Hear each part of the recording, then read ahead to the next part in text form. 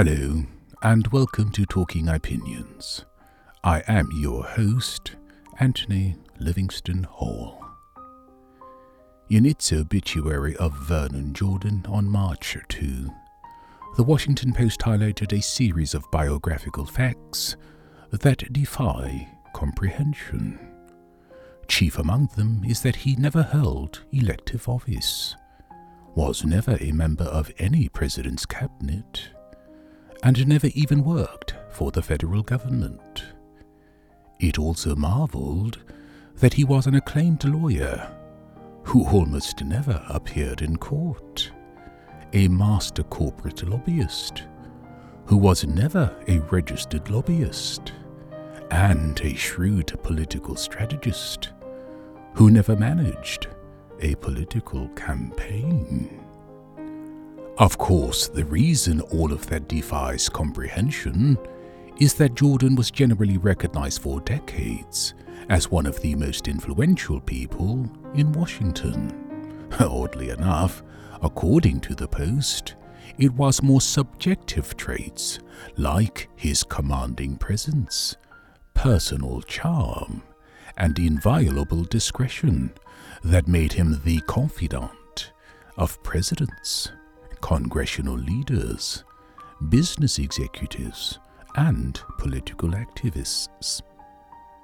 Whatever the case, one is left with the impression that the man was either a black Zelig or a black Forrest Gump.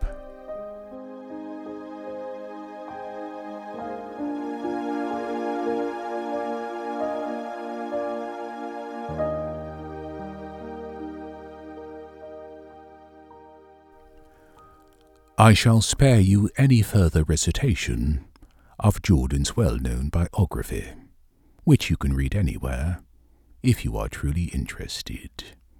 In fact, I had grave reservations about paying any tribute at all.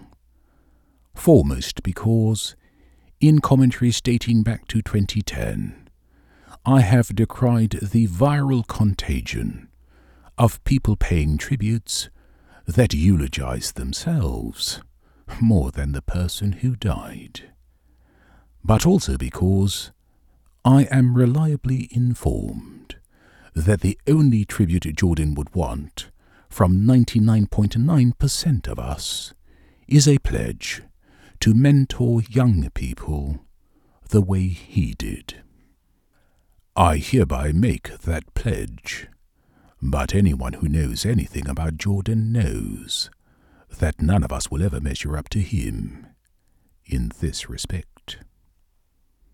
That said, I overcame my reservations when I remembered something that profoundly affected my admiration for this pioneering black man. And, as a social critic who shows no fear or favor, I'd be remiss now not to mention it. So here goes. Older establishment blacks like Jordan supported President Barack Obama like the proud parents of a child prodigy. This is why you'd be forgiven for having no clue that they initially dismissed his candidacy as nothing more than the uppity fairy tale which Bill Clinton once famously called it. As it happened, I was heralding Obama as the second coming of JFK in commentaries like "It's Time, Run Obama, Run" on October 24, 2006. But back then, blacks like Jordan were so beholden and committed to Bill and Hillary Clinton's 2-for-1 presidential bargain, they were as inclined to call Obama Osama as malaprop George W. Bush was. But then came Obama Day Tuesday in January 2008, and everybody knew his name. This because Obama began polling in ways that began raining on Hillary's parade to the Democratic nomination. Instead of welcoming the historic challenge he was posing, however, older establishment blacks began treating Obama like that proverbial skunk at the garden party. I denounced their reaction in BET founder executes black-on-black hit for Hillary on January 15, 2008. In fact, founder Bob Johnson tried to convince black voters, while visiting a black church with Hillary no less, that Bill was blacker than Barack. Of all the things that were wrong with his sermon that dark Sunday, forgetting that Hillary was the Clinton running for president was the least of them. More to the point, though, Jordan soon explained why he, too, was sticking with Hillary, by intoning infamously that "I'm too old to trade friendship for race." Think about that, folks, and just imagine where the black race would be today if black pioneers like a Booker T. Washington, a Philip Randolph, and Thurgood Marshall had ever felt that way. And not to mention that, like Johnson, Jordan seemed unable to grasp that Obama was running against Hillary, not his friend Bill.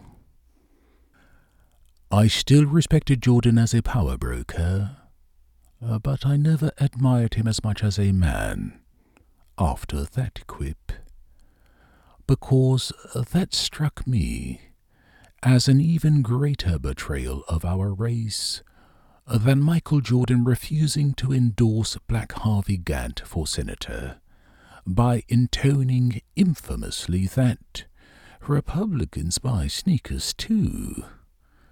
I still respected this Jordan as a basketball player, but I never admired him as much as a man after that quip.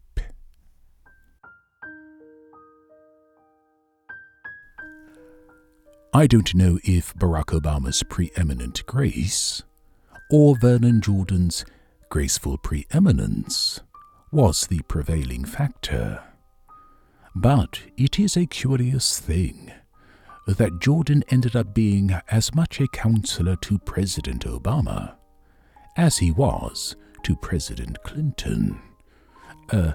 Bill, that is. But there is no denying the man had clout. Jordan died on Monday at his home in Washington, D.C.